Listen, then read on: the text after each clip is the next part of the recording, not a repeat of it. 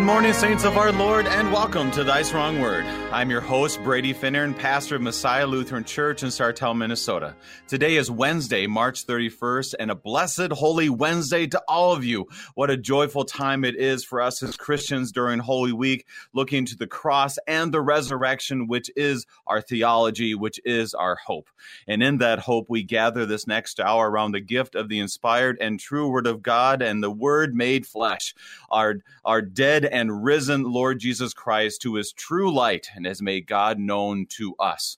The light shines on us today from 1 Thessalonians chapter 2. And Paul just got finished thanking the Lord for the faith, hope, and service of love of the Thessalonians, especially as the city was not exactly the most welcoming of places for Paul, Silas, and Timothy. And now in chapter 2, he begins to review his ministry among them. It's quite unique, and I'm looking forward to the insights from our guest, is why does he seem to have to prove his ministry? Why is he doing this at this time? Obviously, for the sake of the gospel, but maybe even more. So let's dig in. The gifts are ready for you. Thank you for tuning us in this morning on Worldwide KFUO. Christ for you anytime, anywhere. A special thanks to our friends at Lutheran Heritage Foundation for your support of Thy Strong Word. Visit lhfmissions.org for more information, lhfmissions.org. To help us be strengthened by God's Word, we have the honor of having with us Reverend Dr. Dennis McFadden of Fort Wayne, Indiana. Pastor McFadden, welcome back to Thy Strong Word. It's good to be with you, Brady. So, Pastor McFadden, I want to ask you two questions. First of all, it's Holy Week, and so happy Holy Week. Thank you. And with that is, what is your favorite part of Holy Week? You've been in ministry for quite a while. Holy Week has come and gone many times. What is your favorite part?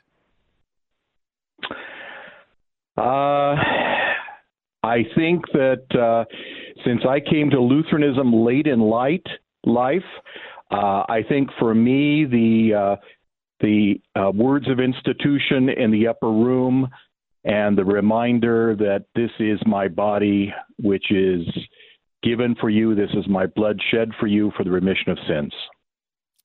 That is really good. I had a friend who was Presbyterian, became a Lutheran, and he one time told me that he couldn't fathom, he couldn't believe that when he gave communion for that first time, or really any time, that when he was able to give it to people and to be able to say, this is the body of Christ. This is the true body of Christ. And he was so humbled by that. It was such an amazing thing. So that sounds something similar for you. Well, in fact, I was confirmed as a Lutheran 9 years ago this month on the 34th anniversary of my Baptist ordination. And I remember the first time I received communion during that March divine service, it brought me to tears. Is that right? Okay, well, as a Baptist, were you waving your arms in the air too, or as a former Baptist? No, not really. Okay, all right. Well, anyways, so I'm going to touch on that a little bit. You know, there's always new listeners that we have, and you've been on before. This is our first time together on Thy Strong Word, and for many of us in the LCMS, you know, we were born and grown into our beloved synod. You know, baptized as an infant, typically, usually at a St. John's Lutheran Church. By the way, we have a lot of those. Confirmed in 8th grade or so, maybe went to Lutheran school, maybe went to a Concordia, maybe, went to one of our two blessed seminaries in the Lutheran Church Missouri Synod if you're a pastor. But you don't have that history. Can you give us a short story about your journey to becoming an LCMS pastor? I was a Baptist pastor in California, and then I ended up serving as the CEO of a Baptist retirement home in California. My administrative assistant was the wife of a LCMS pastor, and she and her husband were graduates from Seward, Nebraska. And she kept pestering me that I should visit a Lutheran church at some point. And when we moved to Fort Wayne a little over 9 years ago to help out with a family matter, I fulfilled the promise to her to visit. And I was dumbfounded by what I found. And within 2.5 months, my wife and I had been confirmed, and 2 years later, I was admitted to the ministerium of the LCMS. So I am a excited, enthusiastic convert to the LCMS. Well, that is well, it's always amazing to us because we're always, we don't really think anybody, no, not all of us, but we do have those moments where we feel like no one wants to be with us. And so yesterday, Pastor McFadden and I had a great discussion, and I heard this story, and it just like Paul today, when he talks to the Thessalonians, we thank God that we are able to say what the Word of God is, which is the Word of God, and that unites us not only in Christ, but also in our confession of faith. So I'll say this, during our Holy Week, all that the Lord has done for us, thanks be to God that you are with us, Pastor McFadden. Thank you. As we are about to search the Scriptures, Pastor, can you begin our time and ask for the Lord's blessings in prayer? Absolutely. Merciful and everlasting God, you did not spare your only Son, but delivered him up for us all to bear our sins on the cross. Grant that our hearts may be so fixed with steadfast faith in him that we fear not the power of sin, death, and the devil. Through the same Jesus Christ our Lord, who lives and reigns with you in the Holy Spirit, one God, now and forever. Amen. Amen. Reminder to our listeners that if you want to ask a few questions, clearly Pastor McFadden has a different perspective than your typical Lutheran pastor that is on our program. So you can ask any question you wish, kfuo@kfuo.org. And Pastor, chapter 2 is kind of a unique chapter, I would say, in the epistles. This is almost like reviewing the past. But as we dig into chapter 2, we'll review many things as we go. But are there any background or introductory remarks or thoughts you have that will help us out this morning? Yeah, those who were with you from the beginning will remember Acts chapter 17 describes Paul's incredibly brief mission in Thessalonica. He had come from Philippi, where he had been terribly treated, both humiliated, shamed, persecuted, prosecuted, the whole bit. Acts 17, 1-8 describes his mission in Thessalonica that came to a rather ignominious end with a public riot, legal charges, and a humiliating flight from the city at night. And you can just imagine Paul's critics are going to take full advantage of that. He suddenly disappears, and so to undermine his authority and the authority and truth of the gospel, they decide they're going to discredit him. So they launched a smear campaign against him and try to blame him for just about everything. And whereas in chapter 1, you're introduced to Paul the evangelist, here in chapter 2, we're going to see Paul the pastor.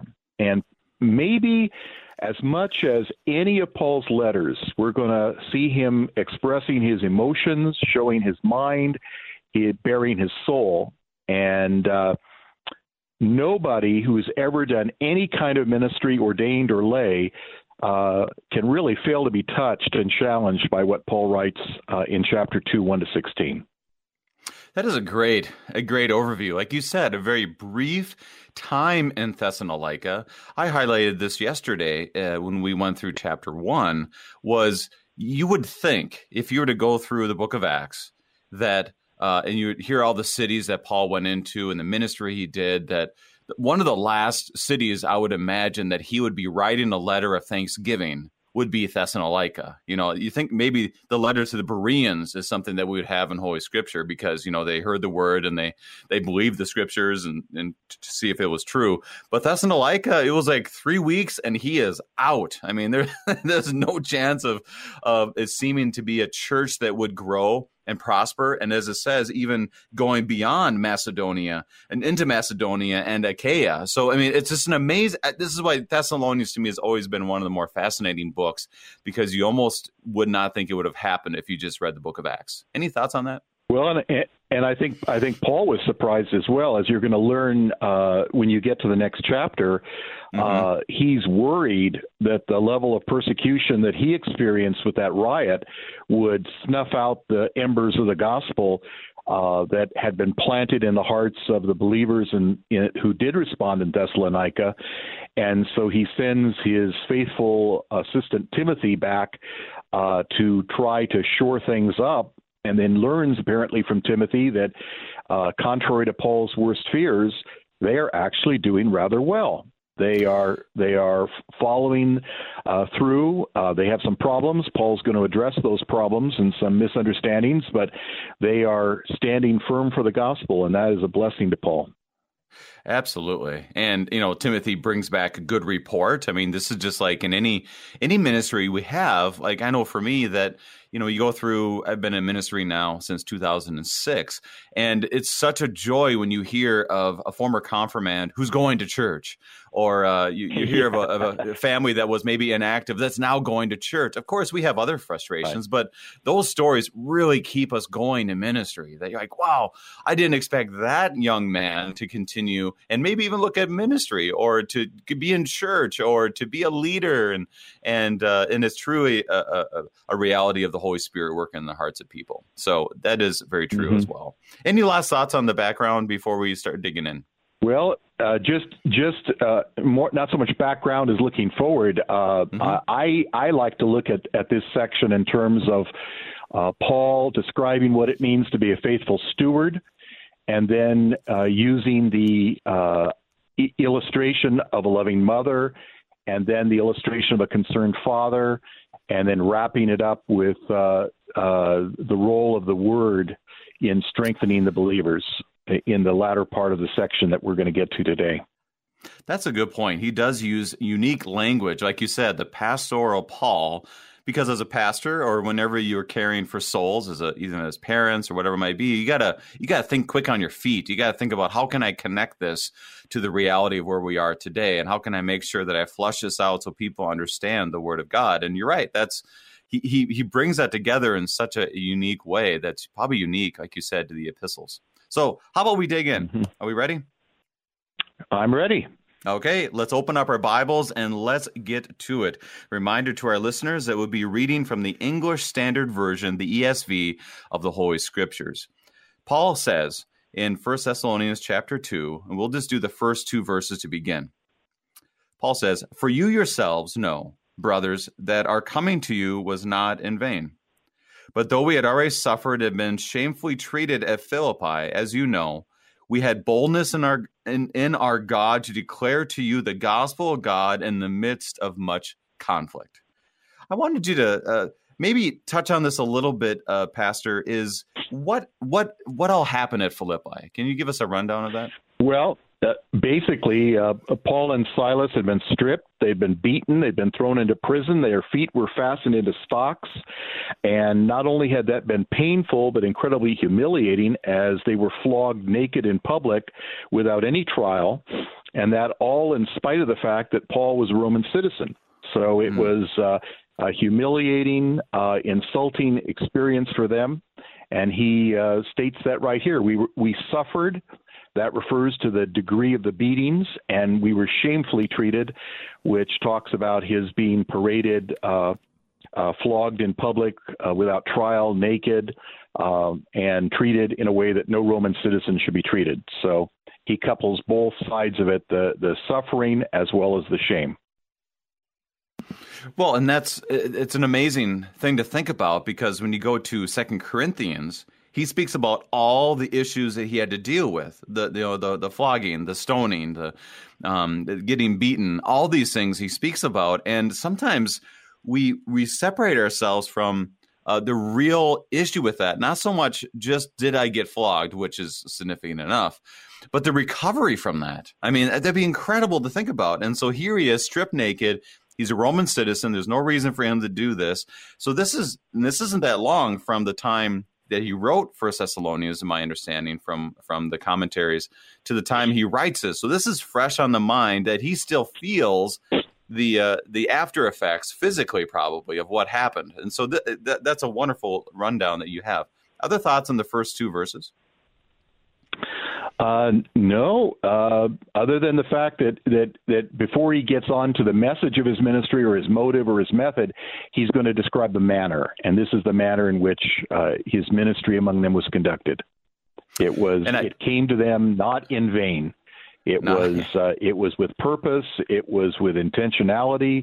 And it was, because of the power of the Holy Spirit, absolutely effective. And that's the same thing today. We sometimes weary ourselves with the thought that nobody cares, nobody listens, nobody pays attention. And yet Isaiah reminded us that the word does not return void or in vain. It accomplishes its purpose. Paul's going to get on at the end of our section. The bookends are at the beginning, he says his ministry wasn't in vain, and at the end he's going to tell why it wasn't in vain.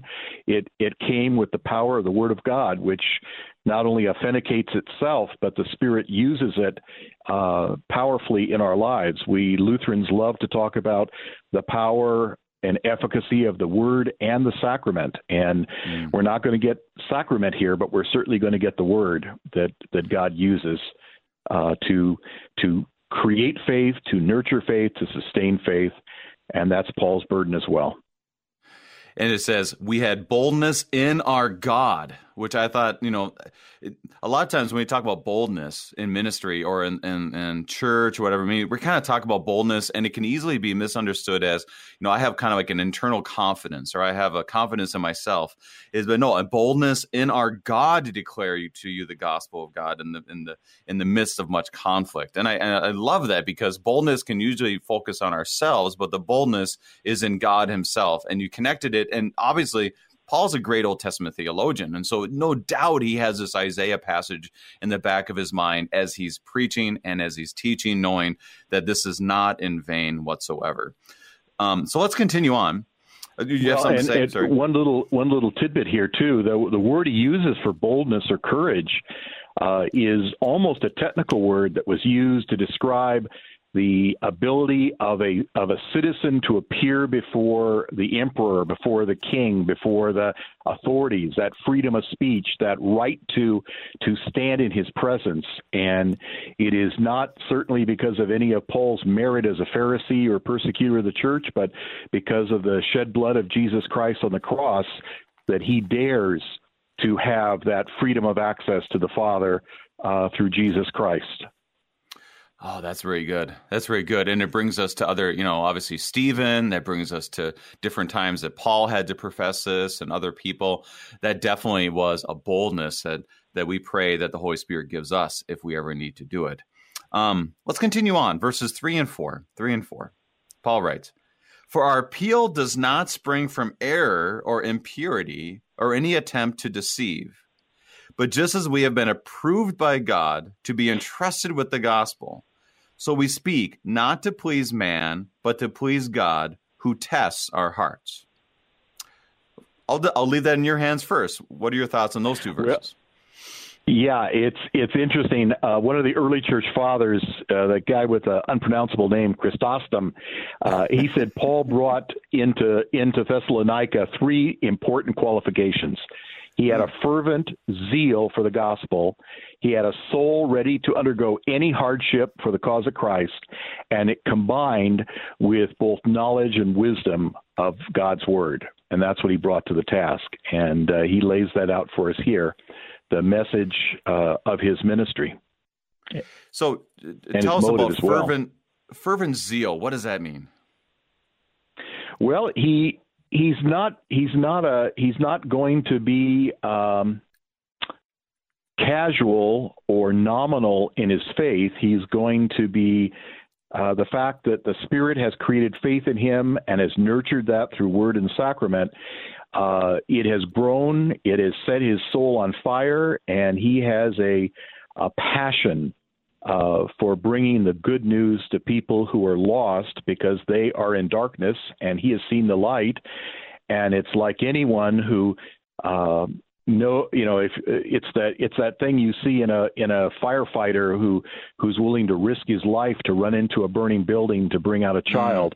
Paul sees these people that he ministered to as those who were in darkness under the power of the evil one, and he has just a burning desire within him to see them rescued, and he wants to bring good news to them. And the only good news that really rescues people is the good news of Jesus Christ.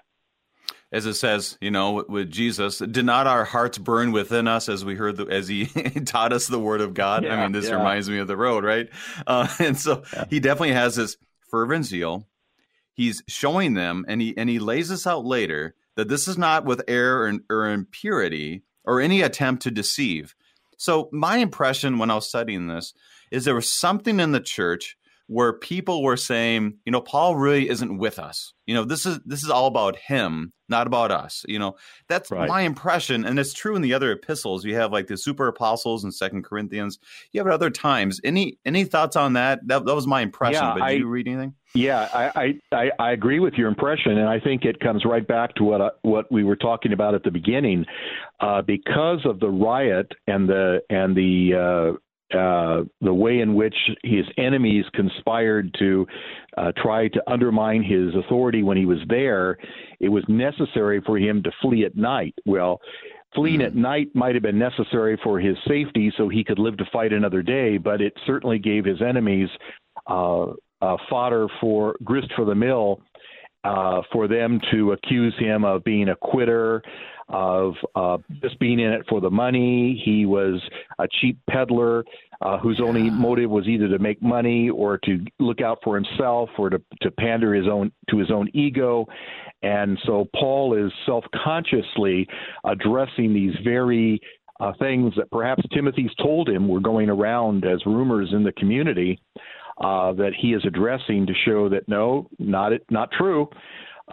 We did not run away with our tail between our legs out of cowardice or fear or mean-spirited motives, but he justifies what he had done and why he had done it. It reminds me a little bit of as we think about in ministry, how easy it is to be like just a one Sunday preacher. You could go there one Sunday, recycle a sermon, everything looks good, and then you leave, and you're not having to visit people, you're not having to speak through an issue, counsel, you don't confirm your kids, any of those things, the relationships that are built. It seems really easy, and for a church, how easy it can be to become frustrated by all the people running in and out, and the importance of the care of souls in a local parish and the work that's being done in that way. What a blessing that is. So obviously the people are not real excited about that. And he's saying, no. And he'll say this later too. He longs to be with them. He cares for them as a mother is nursing her child. So let's continue on to this word in verse 4. But just as we have been approved by God. I love that language there. And maybe it's because I've been born and bred Lutheran. But any thoughts on that from a former Baptist? I don't know that I have any thoughts related to that. I do love that word approved by God, because that is the very same word Paul uses when he speaks to the Corinthians about his passion for running the race. And I think sometimes in a media-saturated culture like ours, with lots of inputs, secular inputs that either undermine the authority of Scripture or try to insinuate a different approach to life, it's easy to grow weary and wonder whether it's worth it. And when Paul writes to the Corinthians in 1 Corinthians 9, he speaks rather, dramatically of how strongly he cares about running the race and how big a deal it is for him to run the race, don't you know all runners in a stadium run, but only one receives the prize. Run in such a way to win the prize. Now, everyone who competes exercises self-control. They do it for a perishing crown, but we an imperishable crown.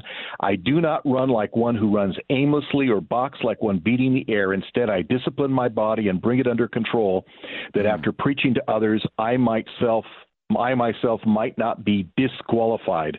And that's a form of the same word here. To be approved and to be disqualified are opposites of the same idea.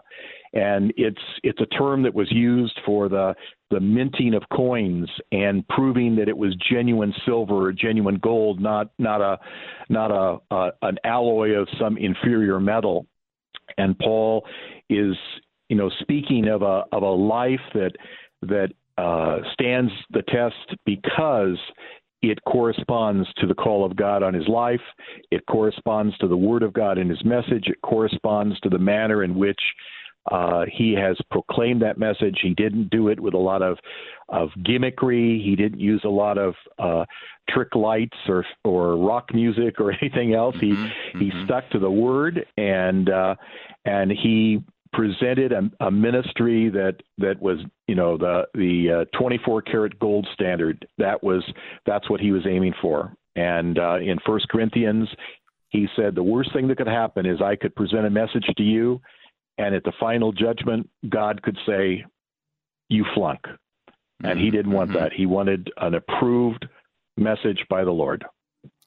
And that goes with the idea of we are not here to please man, but to please God, who tests our hearts. So God knows our hearts, that if we're saying these things to receive our own glory, our own medals, or those kind of things, I mean, we can fool people all day long, but we're not going to fool God. And the message, if it's wonderfully exciting or whatever it might be, it does not mean that it's approved by God. We have about a minute left here.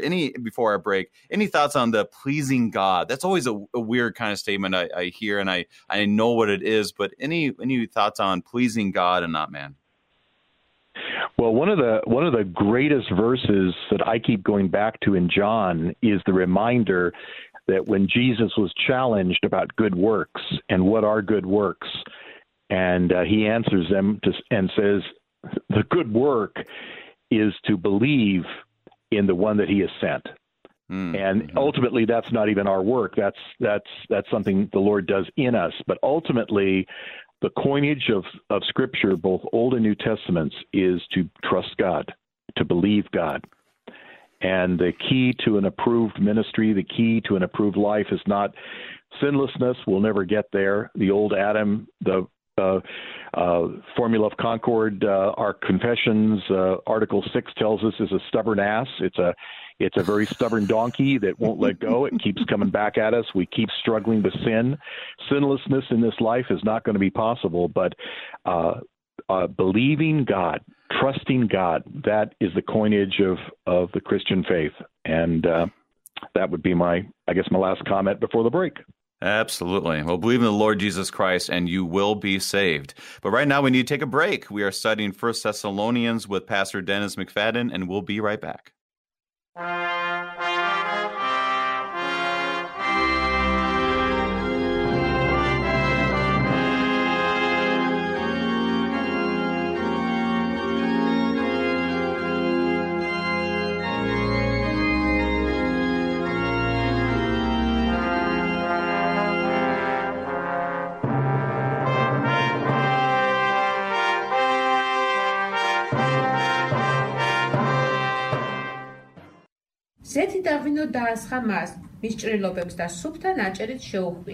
This is the voice of a mother in the faraway country of Georgia, reading to her 6-month-old son about Jesus from a Bible storybook written in the Georgian language. The child's Bible was given to her by the Lutheran Heritage Foundation, and the Holy Spirit is working powerfully through your support of LHF to make events like these happen every day. Help another family learn of the Savior. Learn how at lhfmissions.org. Welcome to A Peep Behind the Scenes. In 1878, this book quickly sold over 2.5 million copies. Now, over 100 years later, it comes to life as a powerful audio drama.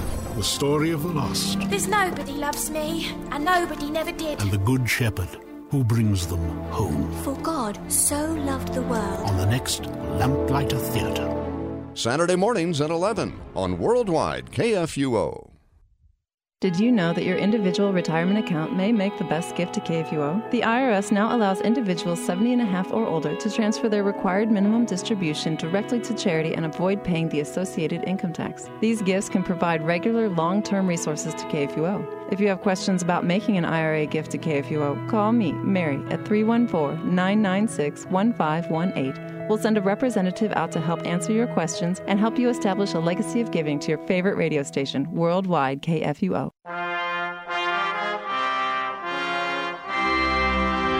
And welcome back. We're studying 1 Thessalonians chapter 2 with Pastor Dennis McFadden. And as we look at chapter 2, one of the things, he's laid a foundation about the past, about the boldness to have the gospel of Christ. At the same time, we're going to get into him unpacking, as Pastor McFadden, you said so well, about his ministry to the Thessalonians. One of the things that, as we go through these verses, I encourage you, our listeners, is one of the great joys is if you're ever able to sit with someone who has served in ministry and to hear their stories as they reflect back.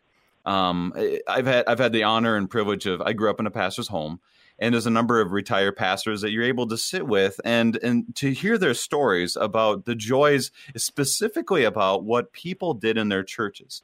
And so I envision that right now with Paul, that he's speaking about his ministry and the way that God worked in Thessalonica. And that's my encouragement to you is if there's a retired pastor or a pastor who's been serving for quite a while, ask him a story about the great joys of ministry, the ways that he's seen God at work, because that's what I feel Paul's doing here. Any thoughts on that, Pastor?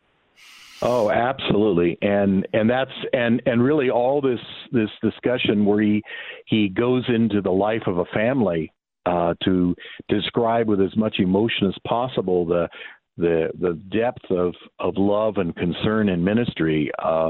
Augustine, rightly said that you don't do the right thing so people will praise you, but to make that your aim or your motive, but because you love them, because you're concerned about them, for their sake, you do the right thing. You do those things that are worthy of praise because you know that will be good for them. And, Paul is going to unpack some of his experience with them because he wants them to be nurtured and grow in their faith. These are new Christians. He wants them he wants to catechize them. And I'll share this one small thing, and we get to verses 5-8. Is there was a pastor that I grew up with, and his last name was Essela, Pastor Essela, and he was a Finn. In the Lutheran Church Missouri Synod, we had a Finnish denomination that joined the Lutheran Church Missouri Synod, I believe in the 50s, might have been the 60s. But anyway, so you had a whole contingent of Finns, and there's a lot of Finns in northern Minnesota, and that's where I grew up. And Pastor Essela, when he retired, they celebrated his 50th year of ministry. And one of his comments was, you do what you can do in God's word, and I just wish I would have loved the people even more. And I think that is something we hear from Paul today in verses 5-8. So think of that while we hear these words. For we never came with words of flattery, as you know, nor with a pretext for greed. God is witness. Nor did we seek glory from people, whether from you or from others, though we could have made demands as apostles of Christ. But we were gentle among you, like a nursing mother taking care of her own children.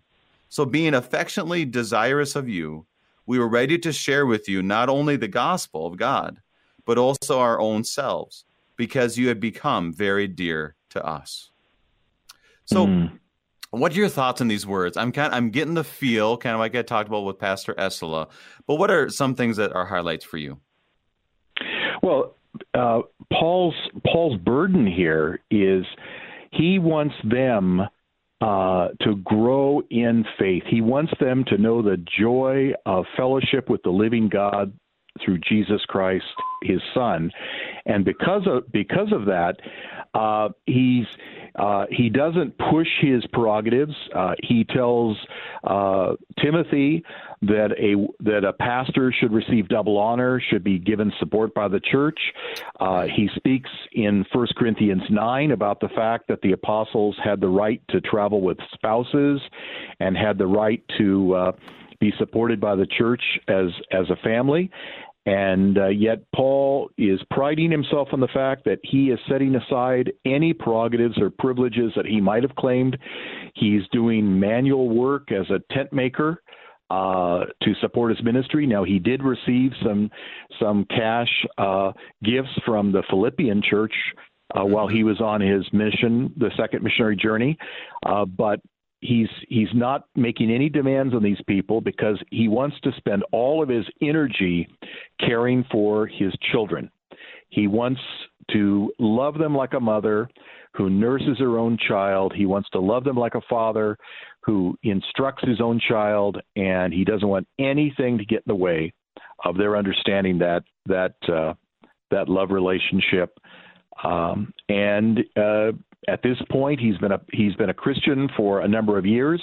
Mm-hmm. He's been through the Jerusalem Council, where the apostles have put their stamp of approval a year or two earlier on the mission to the Gentiles, and now around 50 or 51, he's writing to these Thessalonian believers to encourage them in their faith. And there's a feeling in verse 5 that he never came in words of flattery, and he speaks about this before, these words, as, you can feel there's that feeling of, if you guys thought I came for that reason, God is my witness, or God is witness to this. That was not my intention. I did not want to do, this is not what I was doing. I'm here for this. And then uses, as you said so well, the mother-father analogy into this understanding of his ministry. To me, that's quite powerful to think about, because we all have these perceptions of our parents, and we have some of the joys that we saw in our own parents. And to know that that's how people see ministry can be quite powerful. Any thoughts on that connection that Paul makes? Well, just that it is incredibly powerful. We didn't get into our families much when you and I shared yesterday, Brady, but I have 5 children who are now adults and 13 grandchildren, and we moved to Fort Wayne because our son-in-law at that time had cancer, and we didn't know if he'd make it. We came here to help with family, and so for the last 9 years, my wife and I, in addition to my church work, we're stay-at-home grandparents, and we have watched 4 of our grandkids. In fact, 2 of them are in the other room, and the bells you hear in the background are them walking in and out of the house while I'm talking to you. We've got a 3-year-old and a 4-year-old here that have been with us since birth, 5 days a week while their parents are working. And to spend time, my wife this morning was showing a Christian video, What's in the Bible, with our 4-year-old, to try to give him early instruction on the nature of Scripture and what's in Scripture. And our passion is that our grandchildren would know the Lord and would understand the Lord and would grow in the Lord. And it's a very tender scene when you see a mother nursing a child, or when you see a father holding the little hand of his little boy as they take a walk in the woods. And that's the picture Paul is giving us. He's giving us that kind of family picture of a caring mother and of a caring father. And he likens that to the role he's had in helping them be midwifed into faith through the gospel, and his desire to see them continue to grow in their faith. And he's using those images that everyone can relate to of a loving mom and a loving dad.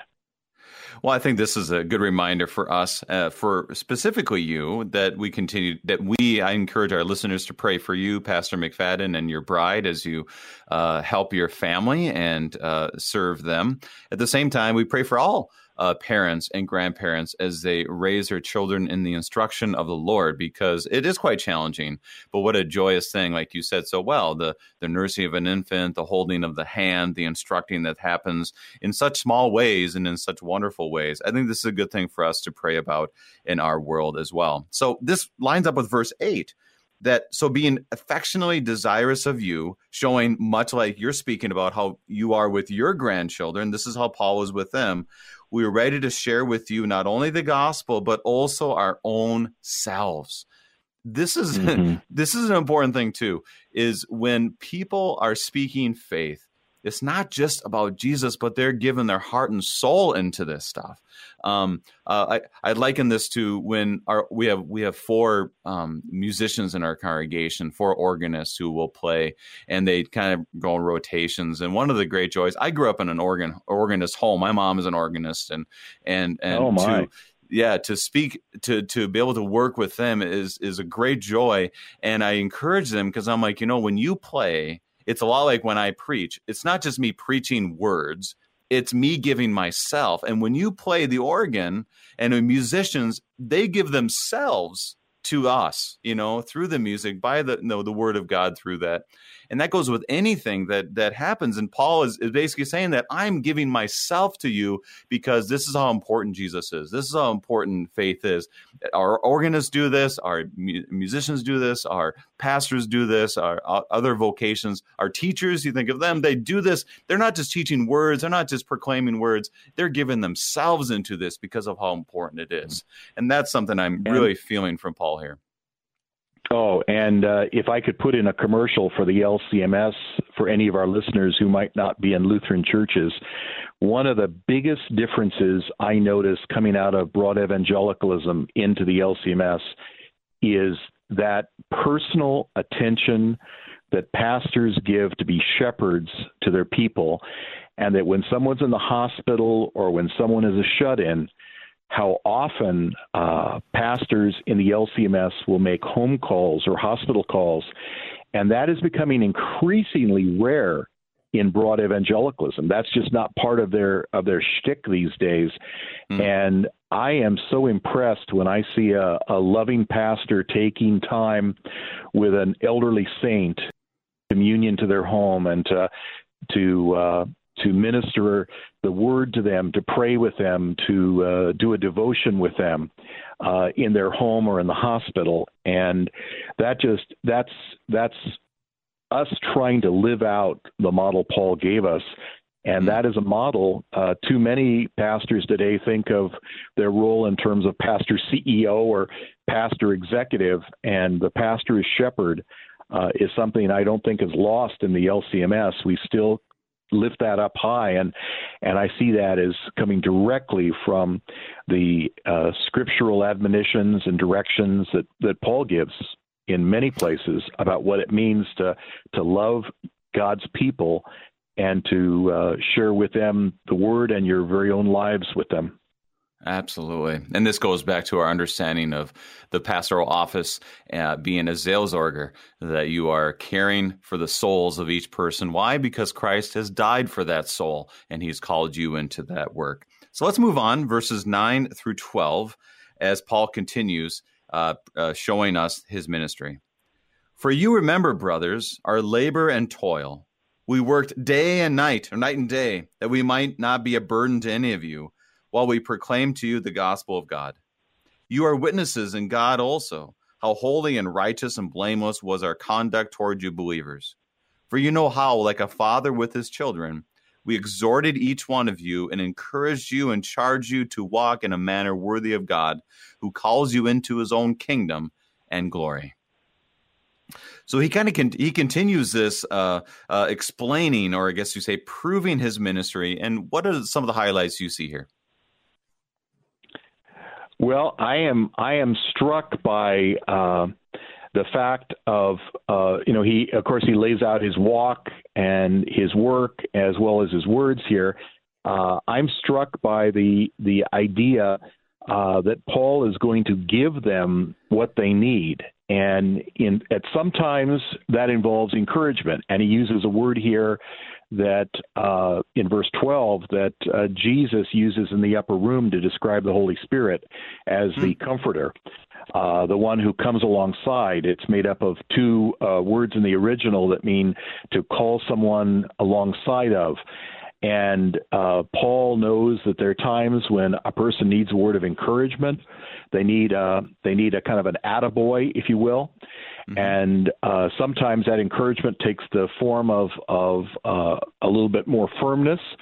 Other times he comforts them, and he uses a word there that's a rich word in the original for to bring comfort to somebody who is in need of comfort. And it's used a few times in the New Testament to describe relating to a person in a consoling or comforting way. And then we have him talking about how he implores them. There are times when a person needs to beg a person to change from the direction they're going in, or to take into account something that is easy for them to forget about. And again, Paul is you see all the dimensions of a fatherly love for a child, because there are times when a loving dad wants to put his arm around his daughter or his son and tell them how much he loves them and how great he thinks they are. There are other times when a person needs to be held tightly in the midst of their sobbing because they need to be comforted. And there are times when a person needs some direction. Is that really what you want to be doing? Have you thought about this? What's and draw them back to first principles, what they believe in their heart and what they say they want to do.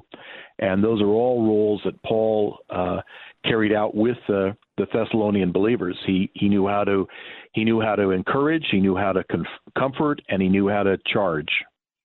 That is really profound, and because you think about how all of those things go into our lives, and he speaks as a father, like a father to his children, how all those things are involved, but all of it begins with the understanding of the relationship, which goes back to verse 4, approved by God. That all of these things you're able to do because you know what your relationship is with God, which changes our relationship with others. And that's exactly what Paul is doing. One of the things I wanted to look here too is I think about when he says, remember, brothers, our labor and toil, we worked night and day, showing that they worked a long time. And as we understand, there was 3 Sabbaths that he went to the synagogue and preached the word of God, and obviously didn't last much longer than that. He may actually have been in town longer than that. We know that 3 Sabbaths were involved in the synagogue. There are some commentators that will say that his ministry could have been a tad bit longer than 3 weeks, but still, you're right. By anybody's count, it was brief. It was brief, yeah. But at the same time, for example, I worked at camp, and I mentioned this before on the program, but working at camp, you have a week with kids. You have a week with these kids, and you have a week with a co-counselor or a few counselors. And I tell you what, you're together the whole week. By the end of the week, you know each other pretty well. You've seen people cry. You've seen people not be able to sleep. You've seen people try to suffer hiking a mountain. You're trying to get them up in the morning. You see the best and the worst of people. And Paul had been there, let's just say a month, 6 weeks, whatever it might be. We might think it was short compared to other cities that he had visited and rode to, but he knew these folks because it was intense, it was short, but yet you saw the best and the worst of these individuals. So, and despite all that, he still loved them and still wanted to be with them. And I thought that was quite profound and powerful. Last thoughts on those verses, Pastor? Last thoughts? I'm sorry. Last thoughts? Last thoughts, yeah. Well, just, I don't know that I had any other thoughts on those verses. All right. Well, let's dig in. Other than in verse 12, it's the reminder that he who is continually calling you. God called us to salvation, and he is constantly calling us to a life of holiness and obedience. And I like the fact that in verse 12, Paul puts it into a continuous form, that it's God's call on us is a continuing call. And as Lutherans, we talk about how that call gets lived out in our vocations, which are multiple. During one stage of life, your vocation might be a student. During another stage, you're a husband, then perhaps a father or a mother, a sister, a brother. Currently, my vocation is both pastor and grandpa, as well as father, and serving on some nonprofit boards where I have an advice-giving role. So, all of us have multiple vocations that God has called us to, and he continues to call us to. He doesn't quit on us.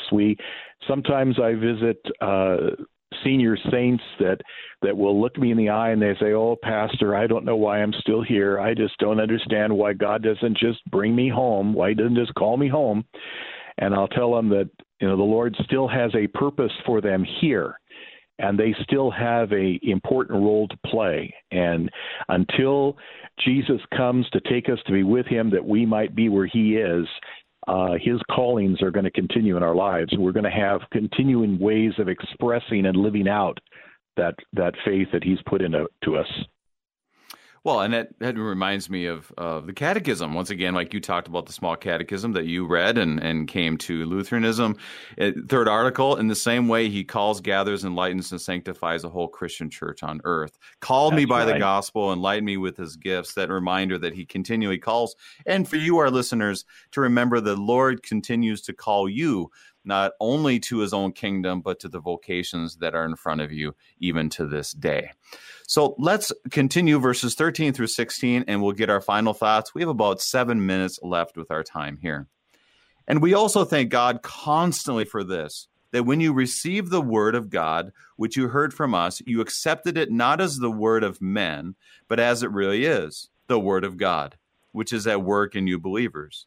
For you, brothers, become imitators of the churches of God in Christ Jesus that are in Judea. For you suffered the same things from your own countrymen as they did from the Jews, who killed both the Lord Jesus and the prophets and drove us out and displeased God and opposed all mankind by hindering us from speaking to the Gentiles, that you might be saved. So always always to fill up the measure of their sins. But God's wrath has come upon them at last. All right, there's quite a bit there in the last few verses. So where do you want to begin? Well, I'm struck by the fact that the role of the word, and that's one of the concerns I have as I look at the surveys that the Barna people and the Gallup people do about religious attitudes in America, the way in which the word of God has fallen into some disrespect and disrepute in certain circles, even among those who claim to be Christians. And Paul reminds us that they not only appreciated the word, but they appropriated that word, and they applied that word in their own ministries, their own lives. And there are a few doctrines that are as important to us as the doctrine of Scripture.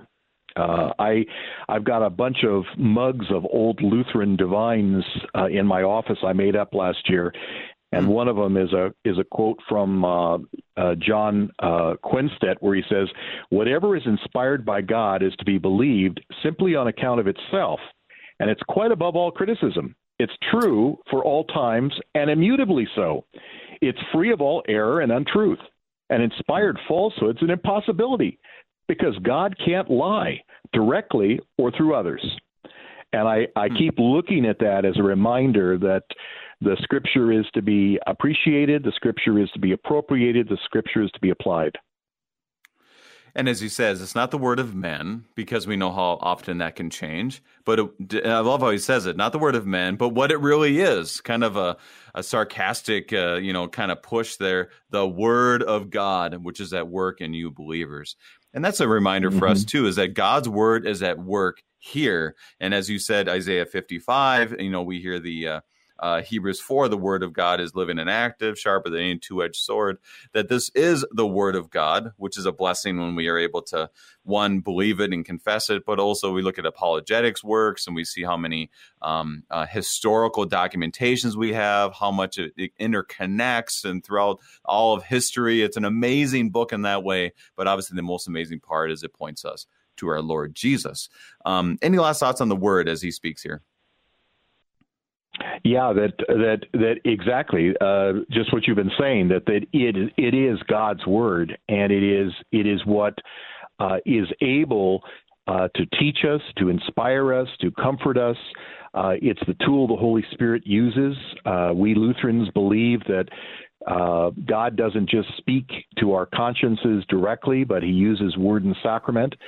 And the more we know God's word, the better able we are to hear God's voice, because he uses that word to speak words of comfort, words of challenge, words of encouragement into our hearts and our souls. And he speaks here finally about the churches in Judea. And to me, this sounds like an encouragement. It doesn't always sound like an encouragement, these last verses, but he's speaking about the churches in Judea and telling them about their situation. What is Paul telling us here? Well, he goes back, actually, this is Holy Week, and on Monday of Holy Week, Jesus spoke the parable that's recorded in Matthew 21, the parable of the vineyard, about how the messengers of the owner came and they were mistreated, and then he finally sends his son and they kill him. And Paul is echoing the Old Testament truth that over and over again God sent his prophets to his people to warn them and to challenge them, and over again they mistreated the prophets of God. And then finally the Word of God came in flesh in Jesus Christ, and they crucified him.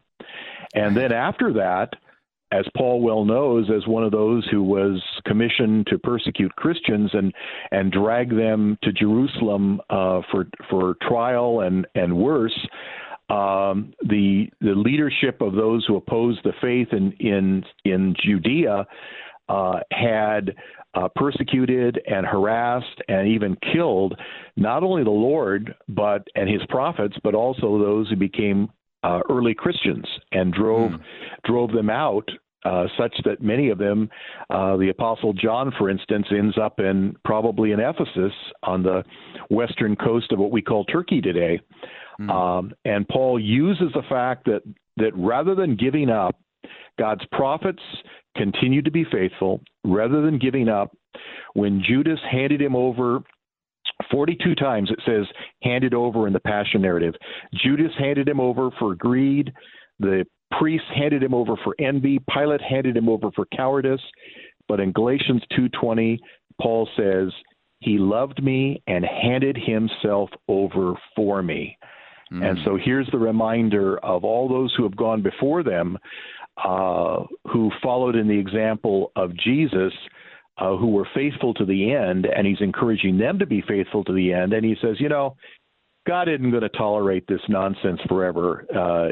They will fill up the measure of it will fill up the measure of their sins, and God's wrath will fall upon them, whether he's thinking of what was going on in Claudius kicking the Jews out of Rome, which is how we get Priscilla and Aquila in Corinth, or whether it is the famine that was going on between 45 to 49 in Jerusalem that they were suffering under, or whether it's thinking 20 years in the future to August of AD 70 when Jerusalem itself would fall. God will not tolerate forever the rejection of his good news, but it's an encouragement to them that they ought to be imitators of the churches of God who endured persecution for a time, knowing that a better place was waiting for them. Reverend Dr. Dennis McFadden of Fort Wayne, Indiana, helping us today with 1 Thessalonians chapter 2. Pastor McFadden, thank you for being our guest. Thank you. Saints of our Lord, hear the word, because it is the word of God. Walk in a manner worthy of God, who has called you into his own kingdom and to his glory. I'm your host, Brady Finnern, pastor of Messiah Lutheran Church in Sartell, Minnesota. Thank you for joining us. The Lord bless your holy week, and may he keep you safe in the palm of his hands.